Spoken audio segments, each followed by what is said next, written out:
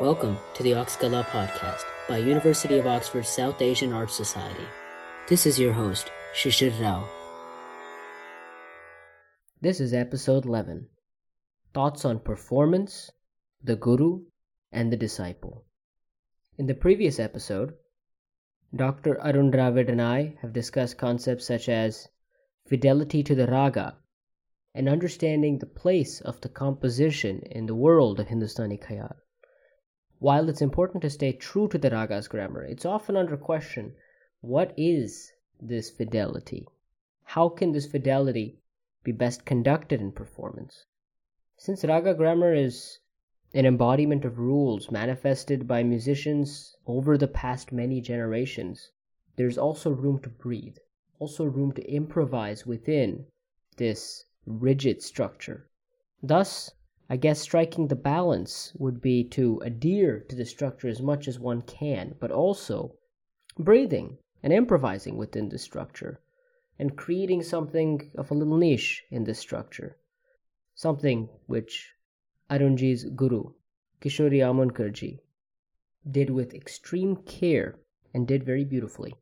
Now we've looked at raga and composition. Now coming to the actual presentation, and we also spoke about a little bit about presentation. I have just a general question about what one should prepare before the concert and what one should envision. Is there a hierarchy, a framework one should envision? Do you have rules as to what should govern your thinking pre-concert and in the moment of the concert? I think that's the question.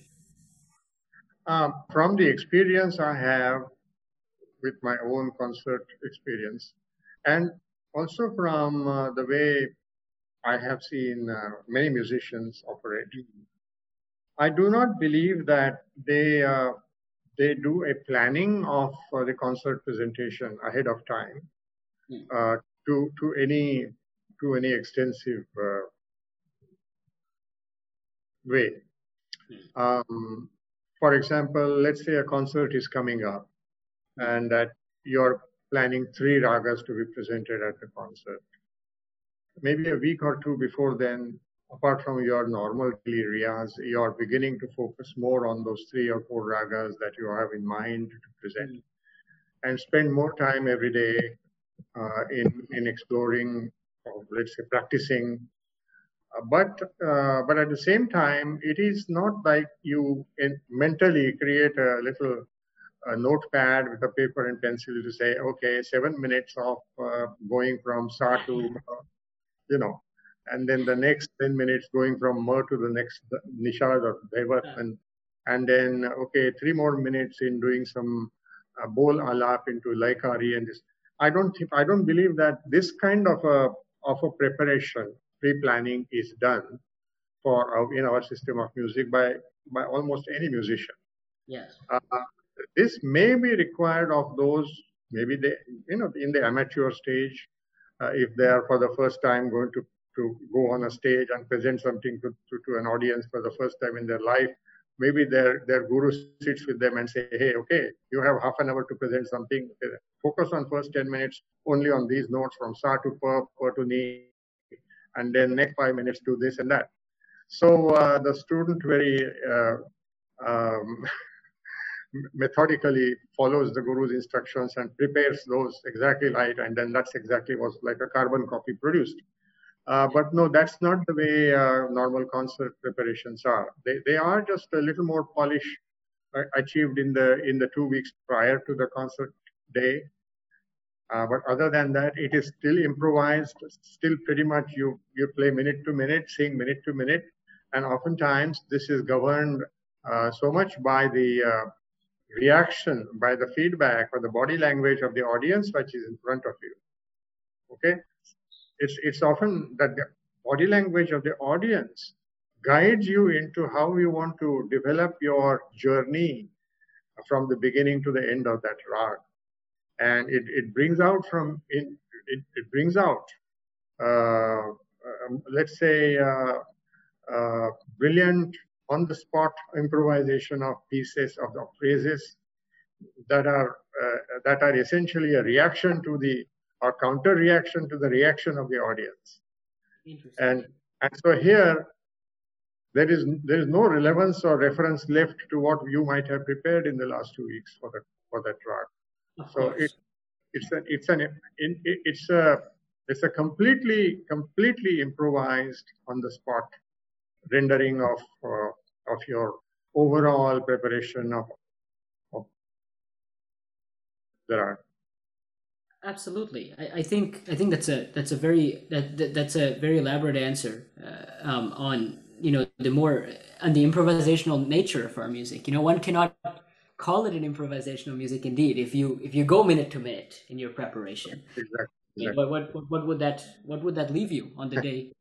And I think another angle of this question is in the moment of the concert, as you said, once in a while, maybe the audience reacts to something interesting, and that's beautiful. I have a question now, extending this point you made.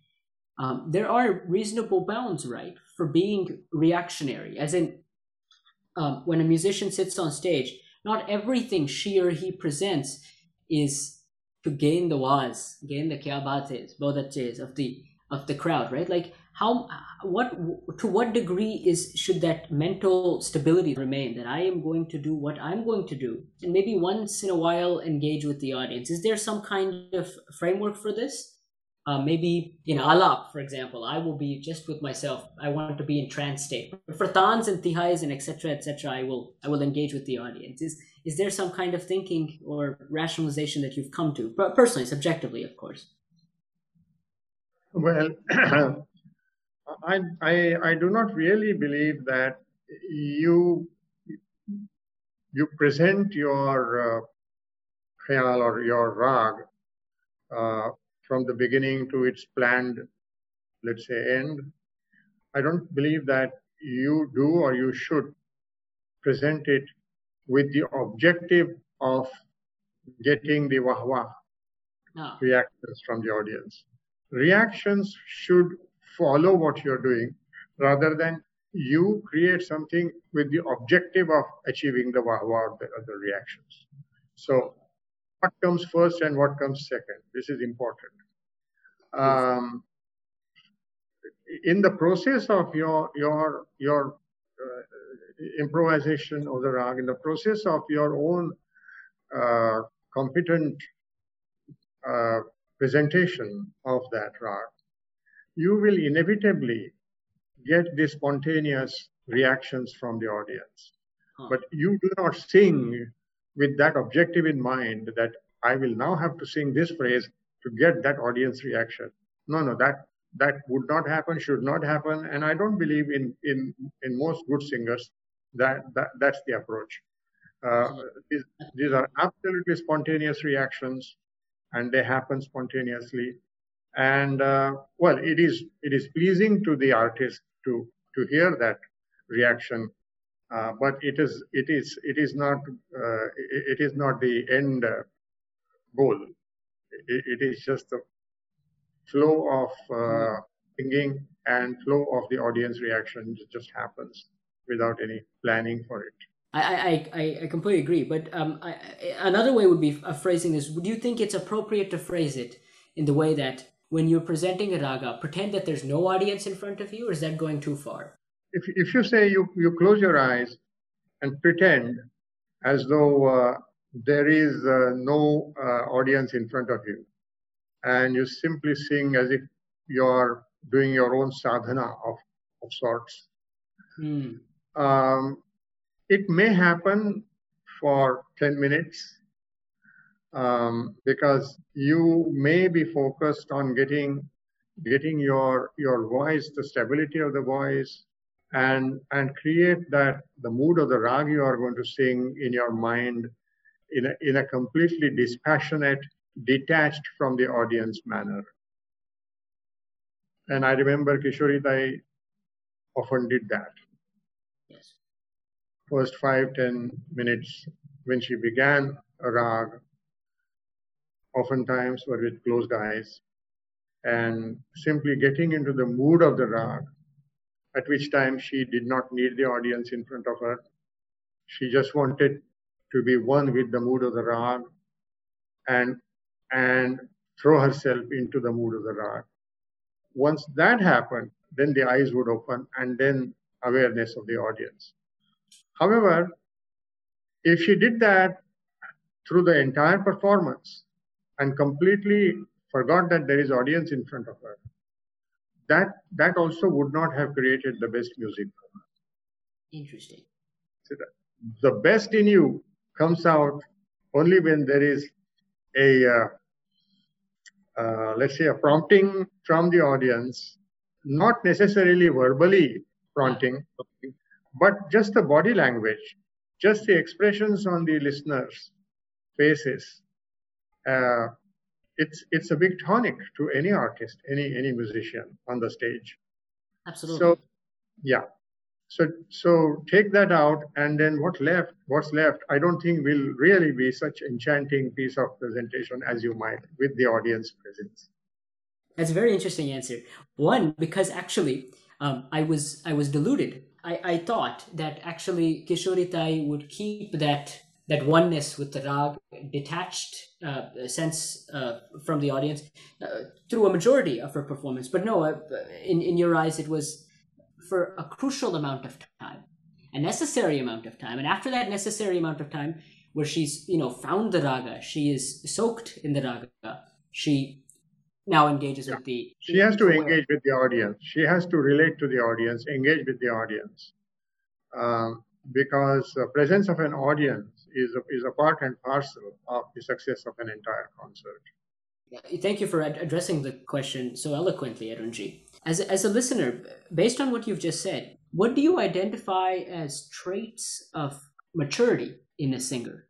Can we define maturity? Is that very open-ended? If it's open-ended, of course, we can limit the space of it, and we could talk about maybe maturity in alap or maturity in presenting the actual composition. But in general, are there traits of maturity you'd like to see in singers, and that gives you confidence in them, that you'd like to listen to them, or you enjoy listening to them? Well, this is a rather subjective question. What is my when I look for in an artist, may be different from what you might look for or someone else might look for. So my answer would be limited to my perception of what I think I might look for. Of course. When you listen to an artist, and sometimes for the first time, within the first 10 minutes, you can gauge him as to his level of maturity, level of training, level of thinking, and how much sadhana it might have gone into what he's going to sing or what he is singing. And that's, it bears itself. How he applies his sound, how he applies his voice. Is there any akar in his exposition? Is the way he's doing his movements from, let us say, one note to the next? Does that look polished? Is there a stability? Is his voice wavering? Is his accuracy? Is he landing on the note accurately? Etc.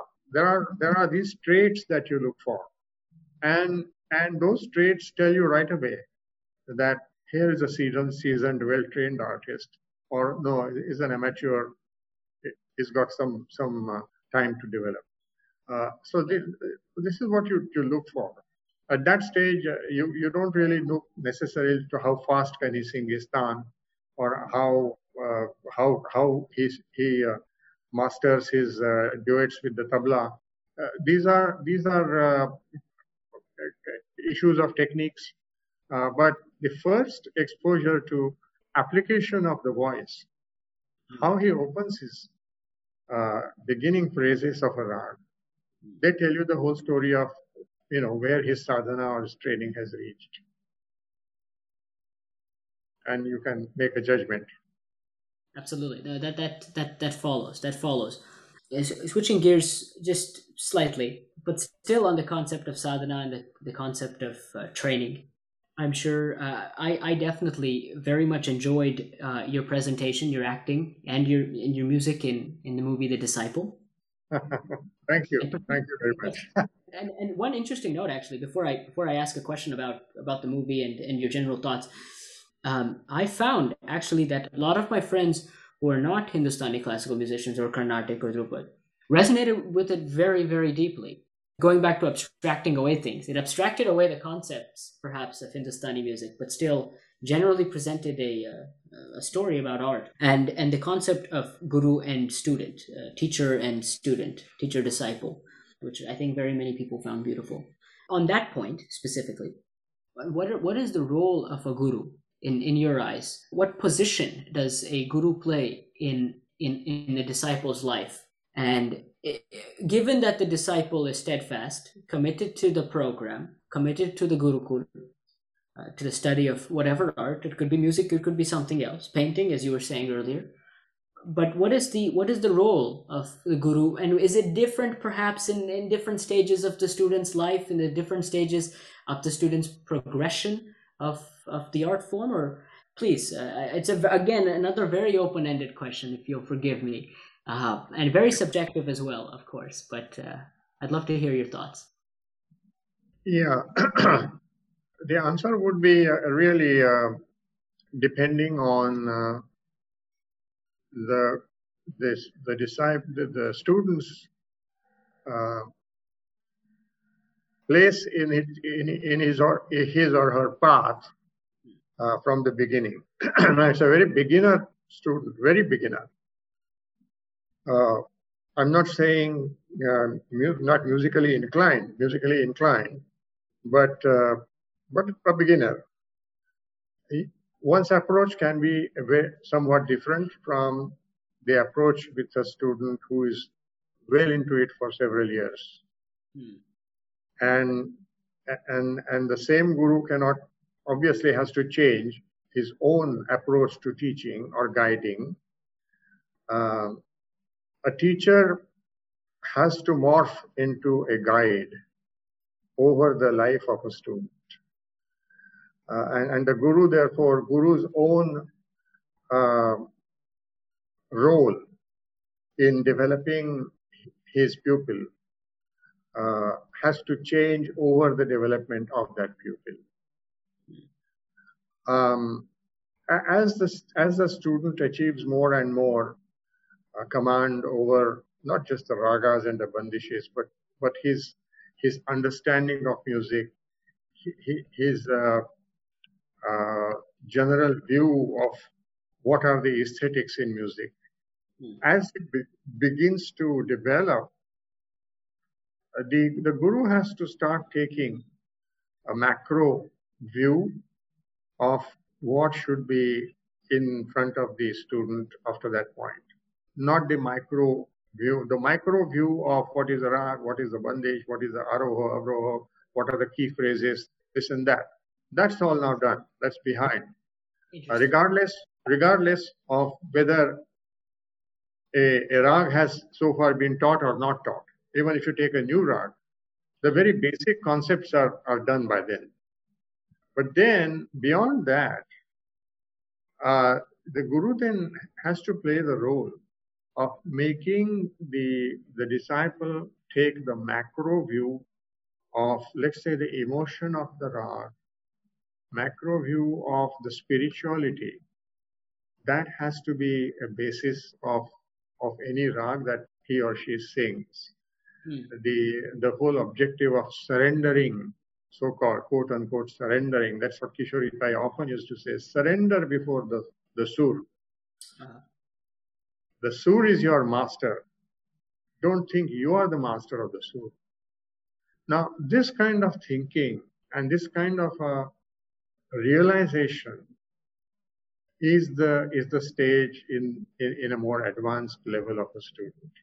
And so the guru has to start taking this kind of a macro view of what are the values in music, how much emphasis do you give to acrobatic movements of your tans and your jugalbandis with the tal, and any gimmickry that you might be tempted to do, and then sort of guide you away from such, shall I say, aspects of momentary pleasure in singing, and guide the student to a little more serene and grander view of what music is all about, what the real values in music are.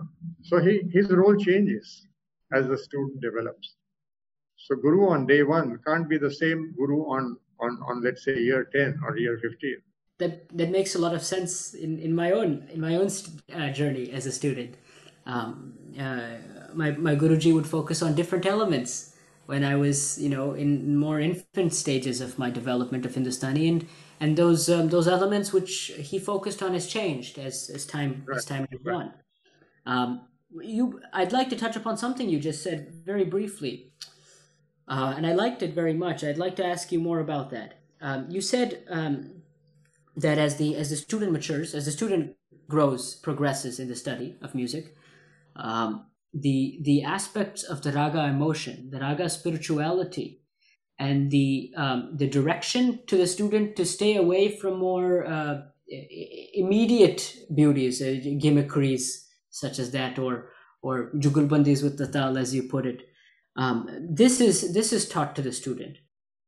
How can one show this to the student? First of all, is it something which comes innate in the student? It's a trait of the student which a guru can only teach if the trait emerges from the student, or could you actually show the student the right path? Well, I think some of these traits are seen by the guru in the development of his student in the early years. The guru does begin to get a sort of, let's say, a sixth sense about, does this student have an innate view which is beyond the practical gimmickries and practical, shall I say, temptations to impress with virtuosity, or does the student show a curiosity, an inquisitive mind as to, for example, I'll give you the example of Shrutis, place of Shrutis in a rag. Now, you don't begin to teach the place of Shrutis in a rag too early in a student's career. I mean, he's got many years to go before. But then you can begin to tell. And the student, by the way, the student is a good, sharp, bright student. The student, he or she, himself or herself, begins to see those traits in the guru and begins to imitate them or absorb them. And the guru observes that he or she is absorbing those traits. And then the guru's drive to guide that student even further along those lines intensifies. So it's a guru also who has to do some silent observation of the traits, and hopefully the traits are innate into the student. This cannot be taught, Shishir. They have to be. There has to be some element of those born with you. If they're not, then a time comes when the guru really gets frustrated and say, hey, I think this is where you're going to remain. So it's time we call it a day. So that can happen. It does happen from time to time in any guru's life. That's just the way of life. Absolutely. No, that does follow. In your eyes, again, it's a subjective question, so please bear with me. What is the duty of a student in this relationship? Is it something which is like unmoving fidelity to the guru and the teachings of the guru, or should like a student in a classroom, should the student ask questions, even go as far as question the guru when she or he does not understand something, only to learn something, or should it be more a passive learning where even though you don't understand at the moment, You listen to whatever the guru says without questioning, and the wisdom will come to you if it does at some point in the future.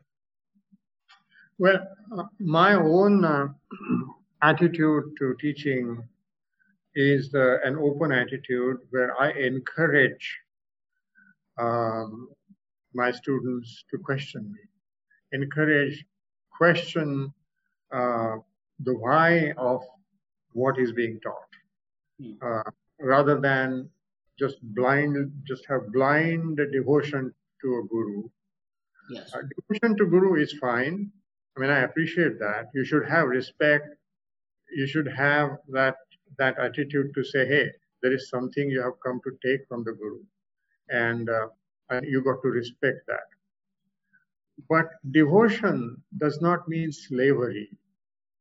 And I draw a line between devotion to a guru and its extreme that sort of morphs into slavery and blind, unthinking slavery.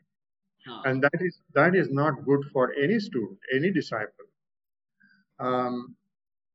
And by the way, it does not please the ego of even the best of gurus. If I begin to see that my student is simply becoming so subservient, or at least pretending to be so subservient,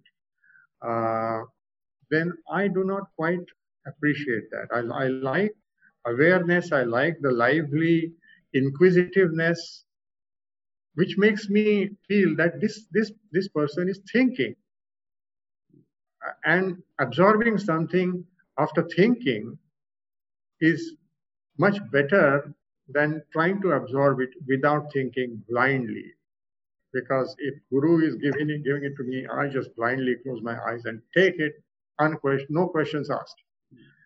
I do not encourage that. I mean, there are some people who do that, but I like people who would, from time to time, not all the time, go on a war with the guru on every single thing, but from time to time, question, the logic of what's being taught, or where is the aesthetic in this? How do I look for making it sound a little more beautiful? Why do you think this makes it more beautiful, but not that? So some of these give and take questions and answers with guru are very healthy to the student's development. It is also good for the guru, because some of these students will come up with questions which you have to scratch your head and say, oh my goodness, you know what? I hadn't thought of that. But let's discuss it next time. I'll think about it. So a guru has to be open-minded in admitting his or her own shortcomings. No one is perfect. No one is omnipotent in terms of knowledge. So that's the way the journey between a guru and a disciple has to go. That's very succinctly again put, but very eloquently put. I'm still a student, so it's just reminding me of that. And yes, my Guruji indeed does love the questions. But yes, it's a problem. Sometimes the natural question answering, as you might have felt in this interview, might get a bit more aggressive. But no, but that's welcome. That's welcome. Being inquisitive and aggressive is better than being absolutely dead silent and just becoming a slave. And I like that you've put that in one sentence now. If I could take that sentence and put quotes around it and post it on a website, I would, because people don't know this. Right now I'm in a PhD, and a lot of issues between PhD supervisor and PhD student is actually very similar. Very similar, yes. I was once a PhD student myself, so I exactly know what you're saying. I'm sure you've been in my shoes. Absolutely, exactly. And subservience is often found in many PhD labs. Whatever the supervisor says, and it's problematic. It does not lead to growth. And I'm so happy you've said this out loud. That you have to have scientific inquiry inside you. Scientific inquiry is the basic premise of a good research worker and a good student in the end. I completely agree. I have no questions about that. I indubitably agree with that statement. Just to finally finish it off, going back to the movie The Disciple, to ask one last question.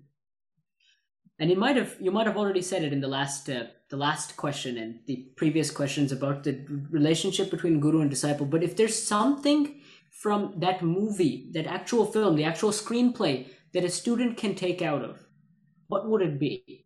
Or rather, is there an important lesson for us students basically in that film? Well, the film really portrays the struggle of a young music student in the prevailing socio-economic state of life. But I'm saying that in a way, cinematic success is different from whether the movie or the film tells a lasting positive message or not. Now, my feeling is that a student has to go beyond the message of this film and not get discouraged by the fact that, oh, this is all gloom and doom. I have no hope left in my life to become a musician. That's not the message that the film is trying to portray. I believe it should not. It's simply giving a factual reality show for what might be a one person's life history in music. This is not a general message for all music students of all ages at all times. No, not at all. Learn from the film the fact that it's a hard struggle, but don't give up. That is what the hero of the film, Sharad, is trying to show, that, of course, his own limitations finally prevent him from going where he would like to go. But lack of hard work, not failure, is the fault. So don't be discouraged by failure. But if you have lack of hard work trying to achieve success, then that's not good. That's very beautifully put, Arunji. Yes. As with all things, hard work should definitely come first. With that, I believe that's an inspiring place to stop for this interview, Arunji. In this interview, we've discussed very many beautiful aspects of performance, how to prepare for one's performance, and how to conduct oneself whilst in performance itself. And additionally, we also discussed the duty or the responsibility of the guru and the relationship between guru and disciple, as well as the responsibility of the disciple, naturally touching upon your work, your acting, and your singing in the movie The Disciple. Thank you for also bringing up the fact that it's difficult in this modern world to succeed as a Khayalia, but it's important to try hard and work hard. Thank you very much, Arunji, for joining us on this podcast episode. Thank you very much for having me, Shishir. It's been a pleasure talking to you today. And my equally profound thanks to Oxkala for arranging this podcast. And I hope this will send a good message to listeners and people who will watch. Thank you. Most definitely, Arunji. Thank you again for your time. This is Oxkala Podcast.